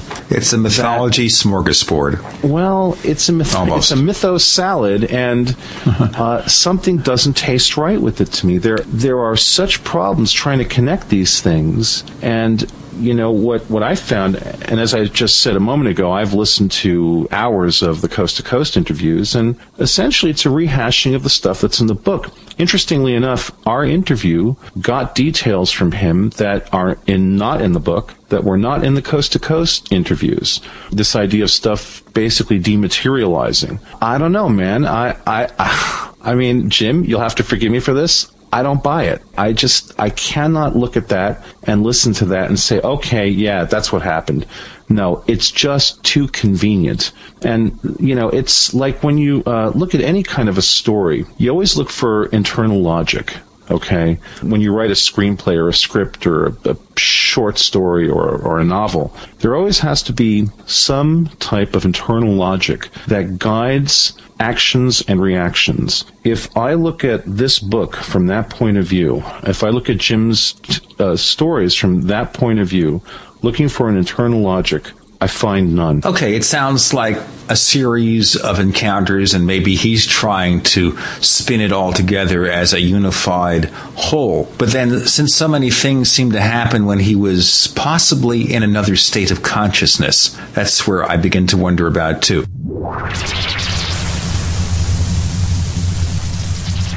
We want to hear from you. If you have a comment or question about the Paracast, send it to news@theparacast.com. That's news@theparacast.com. And don't forget to visit our forums where you can talk to fellow listeners and Gene and Data. Just go to theparacast.com and click on the forum links. That's the forum links at theparacast.com.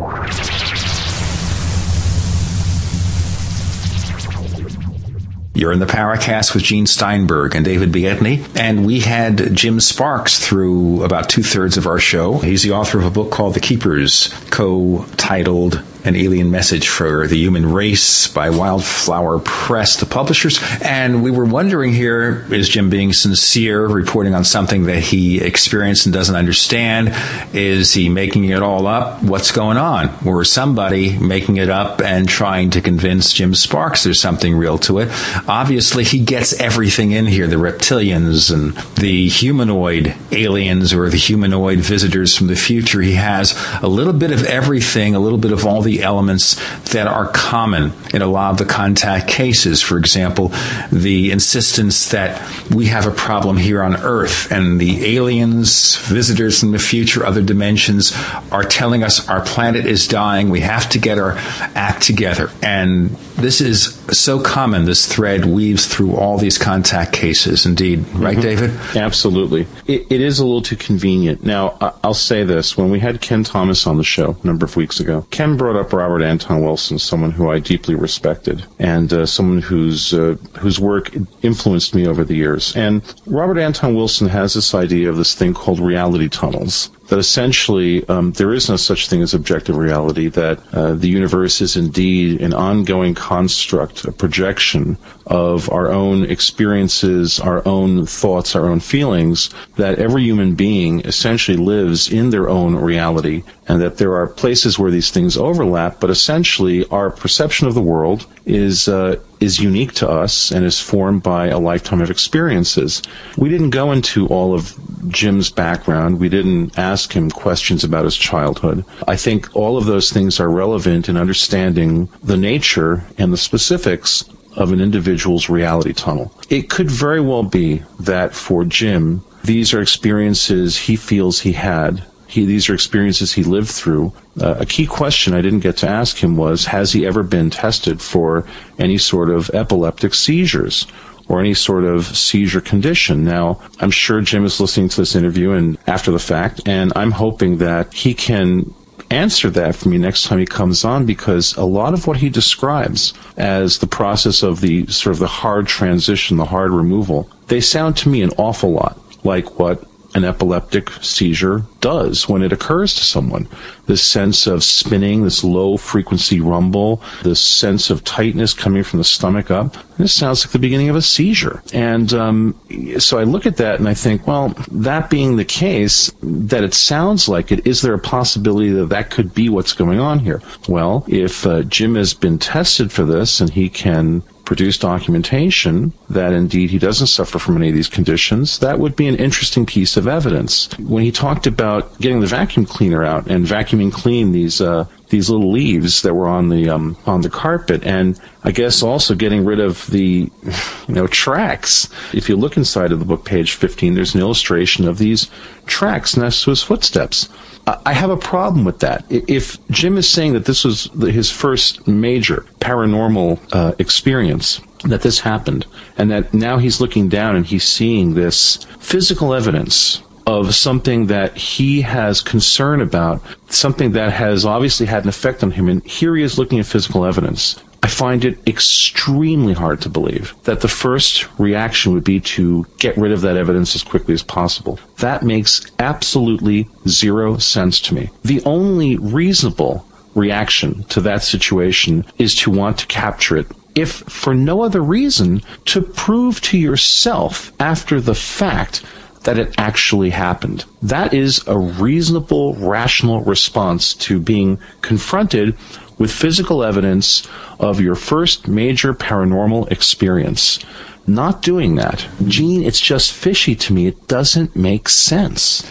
Also, that's another question, too. Is this his first paranormal experience? The book implies that it is, and maybe that's true. But I think if we probe, and this gentleman, Jim Sparks, is totally sincere about what he's writing about, then maybe we will find other paranormal encounters. But I agree with you that certain things he didn't seem to be on the surface rational. So why is he writing about them? Well, they're awfully convenient. And this is where I've got the problem. And look, Jim sounds like a nice guy. I'm not going to make any kind of a personality call here. Sounds like a very sweet fellow. Will he come back on our show after he hears this discussion? I'm not sure, Gene. Apparently, we have a reputation, right? Of having guests on and then destroying them after they get off the air. Right. I know there's somebody out there who is spreading this rumor from a certain other radio show where they say that all we do is invite people on the show, and then as soon as they leave, we trash them. And I know there are certain people... Gene, my pippic started to itch me all of a sudden. I got an itching pippic. When you said somebody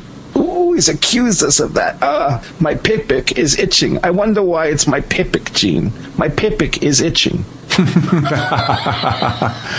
Yes, I've got an itchy pippic. Next on the Paracast, we discuss obscure Yiddish words and what they really mean. And we don't really want to do that because then we might find ourselves, as they say, on the other side of the FCC's requirements, because they probably have right now some Yiddish scholars who are poring over your language trying to figure out just what the heck we are talking about. It's a belly button. It's a pippic. It's but on you know belly. what? I don't think we're trashing Jim Sparks. I mean, we're not talking about him negatively personally. Even if we believe his tale or disbelieve it, if we say we don't think it really happened, that doesn't mean he's a bad guy. Well, I'm not trying to say we know what happened here at all. No, we don't. We really don't know what happened. What we're trying to do is figure out what it's not. That's what we do here. Well, let's look at the other point. Let's just say, for the sake of argument, that Jim Sparks is reporting something as he remembers it, as accurately as he can. Okay? And we understand because you repeat a story over and over again through the years, sometimes things get changed unconsciously. Sure. The question being here, is he, like other abductees or contactees, part of some kind of experiment? And is that experiment on the part of alien or otherworldly creatures or on the part of our own government? And in saying that, could someone have drugged him and fed him all this stuff?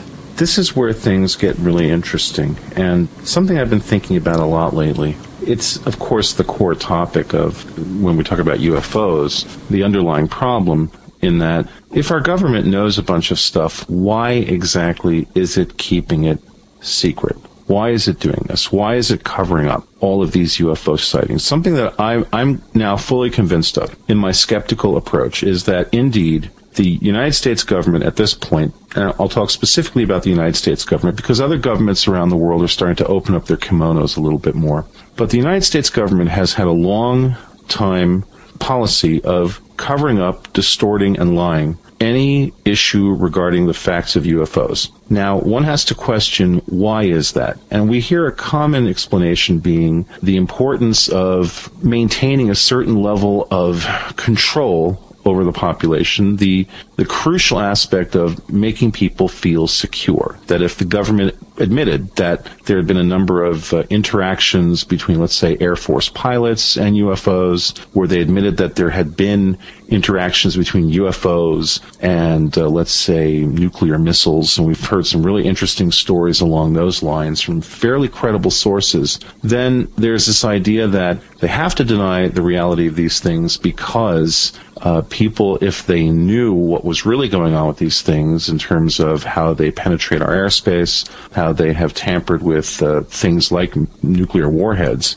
and essentially turn them off in their silos, that people would get very, very irate and very, very uncomfortable and very fearful of this. If you look at that, then you start to wonder about the potential of disinformation and the government essentially creating mythology in order to cover a reality. When I read this book, this sense kept coming over me when he talks about being in these facilities where there are aliens and there are military people together. It's really worrisome and it's strange. And it also, of course, makes me think of things like the Bentwaters case from 1980, where there was supposedly 3 evenings of intense UFO activity over this Royal Air Force base, and aliens were seen interacting with human beings in some sort of a cooperative fashion. What's going on there? Before we answer that question, and the question of the ages,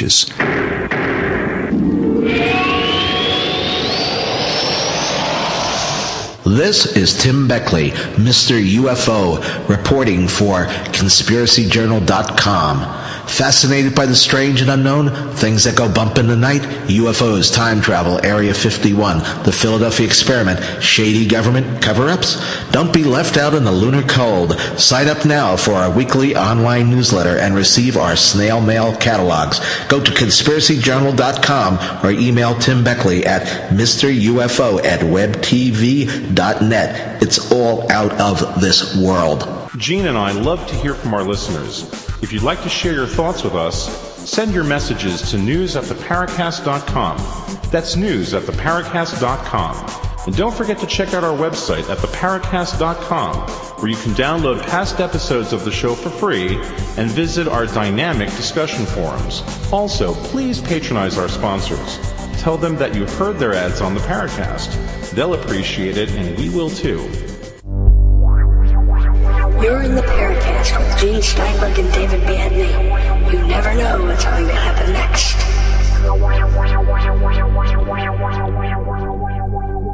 You're in the Paracast with Gene Steinberg and David Biedney, and we have about 10-11 minutes left for our show. During the first two-thirds of the program, we talked to Jim Sparks, an abductee/contactee, author of The Keepers, subtitled An Alien Message for the Human Race.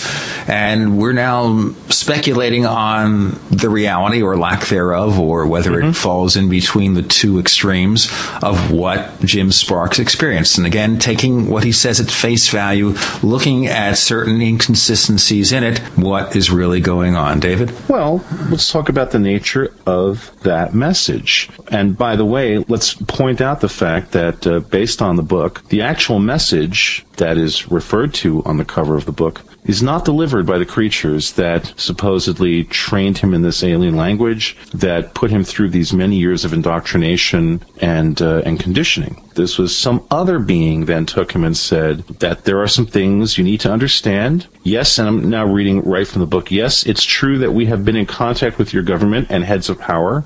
It is also true that agreements have been made and kept secret from your people. It is also true that in the past some of your people have lost their lives or have been badly hurt to protect this secret. Our hands had no part in this. When you have a key message starting like that, to me, that sounds like a human message, not like an alien message. I have to tell you, I read that and I think to myself, would this be what they'd be telling him? And then basically what then they segue from that into, you have to forgive your leaders. You know, they don't... They don't know what they do. They're just poor, stupid schlubs, yes. Then it gets even more interesting. Here's another direct quote. We respect the fact that this is your planet, not ours. They also broke this agreement. Now, earlier in the book, when Jim confronts these gray beings, supposedly, he is told, hey, you belong to us. You are ours. He's told this. These are statements that completely conflict with one another. This is where the internal logic completely falls apart. You have beings telling him, you've got to save the planet, it's your planet, it's not ours, but then you have these other creatures, presumably based on what Jim said, that work for the reptilians, saying to him, you're ours. Those are two completely conflicting messages. That's the kind of faulty logic that really harms the credibility of the overall story. And, you know, Gene, something we see a lot in the paranormal realm and the UFO realm are stories where any one isolated element of the story can be compelling, but when one steps back and looks for overall logic, this is where things really start to fall apart. And another story that comes to mind that had that problem was the Serpo stuff, where little individual pieces of the Serpo situation by themselves were sort of compelling, but when you looked at the whole thing, at the whole claim, you found these terrible logical inconsistencies and problems that really made you wonder, okay, whoever wrote this did not have a continuity expert sitting there saying, okay, if you're going to say this over here, then it's going to imply certain things down the road, and you have to watch out as your story unfolds that there is a continuity. And I'm not saying that this continuity is completely predictable, but you have these two separate sets of beings saying two separate things, which of course makes one come up with a really obvious question. How do you believe anything you were told by any of these creatures? Well, certainly John Keel, who has related some of the UFO cases to demonology and everything else, tricksters, whatever, he says, don't believe anything they tell you because they have their own agenda, and that agenda may not be one that you would be very happy with if you knew what it was. So it could be here, this kind of confusion is what's there. The question I would have is certainly an editor looks at this book and says, part one, the aliens are saying this. Part two, the aliens are saying that, Jim. Which is it? Is it one or the other? And if he says, well, no, this is what they told me either way, this is it. This is both. Here's the deal. The editor at Wildflower Press never had that discussion with anybody because, and, you know, I could be making some enemies at Wildflower Press now, too bad. It seems to me like in the realm of paranormal publishing, the last thing anyone's looking at is continuity or logic. That this is not something editors that would normally look through a novel or a factual book in the normal publishing realm. They often look for these kinds of things. I don't think anybody in the paranormal publishing realm is looking at books from that particular point of view. Just copy editing and grammar, and that's about it. Right, that's pretty much it. There's already the understanding that these books are only going to appeal to a specific audience, not a huge demographic. And if it's a typical publisher of this level, they simply don't have the time to look at the book from that particular stance. They just don't do it. So, yeah. Let me tell you something that happened a few years ago. I mentioned it on the message boards. I don't know if we've discussed it much on the Paracast, but it relates to Jim Sparks in one sense. There was a contactee back in the 1950s, which they called the Jersey Adamski, and a guy named Howard Menger, a sign painter from Highbridge, New Jersey, and he said he met this standard range of blonde Venusians, etc., whatever. And then some years later, we had lunch with Howard Menger, and Jim Moseley and I were talking with him. And why he would contact Jim Moseley was rather strange, because Moseley was none too friendly to him in print in Saucer News, which is the predecessor to Saucer Smear. And he started to think that maybe he, Howard Menger, had been the victim of some kind of government experiment. And because if you looked at all the contactees, they seem to have the same kind of experience then. Just like Jim Sparks' experience encompasses a whole range of the kinds of encounters that we hear with aliens since the 1980s. The gray aliens, reptilians, whatever, the humanoid aliens, visitors from other dimensions, other time frames, whatever. But the persistent warning from day one, from the 1950s, is that we're screwing up our world and we've got to do something about it. And the question would be, though, if the aliens are coming from elsewhere, why would they even care what we do? Well, ultimately, that message is one that nobody can disagree with, I suppose, unless you're an ultra right-wing blogger who says that there's no global warming. And, the sky is orange and the oceans are made of ginger ale. But, well, just if we're going to, if you're going to make stuff up, as Bill Hicks used to say, go crazy. They used to say you have Easter, you have the thing with bunnies and chocolate eggs.